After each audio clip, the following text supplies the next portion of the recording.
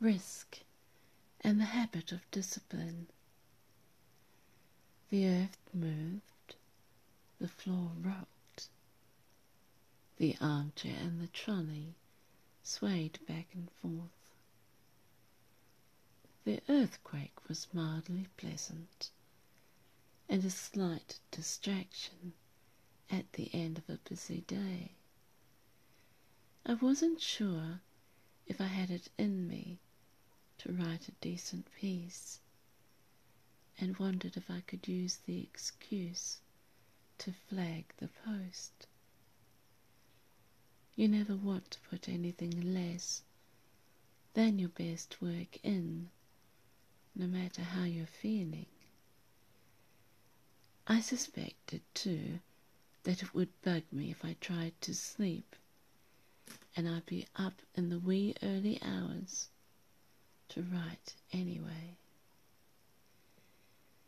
I've been blogging daily since November 2017.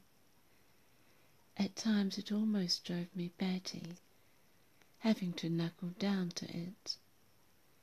It helps that I enjoy the whole process of developing an idea and exploring the ways to achieve getting those ideas into cohesive thought.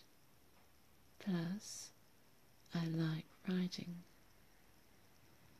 Stepping out of your comfort zone and pushing inconvenience to the nth degree may feel like a trial that is best avoided.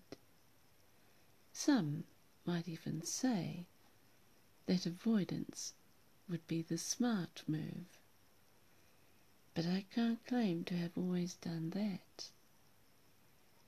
I did something today that was personally risky and could potentially have made life more difficult than it needed to be.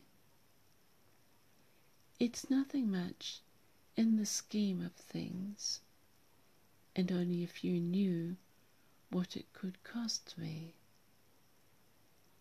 Life can be viewed as being full of risks or full of opportunities, but today was a very good day.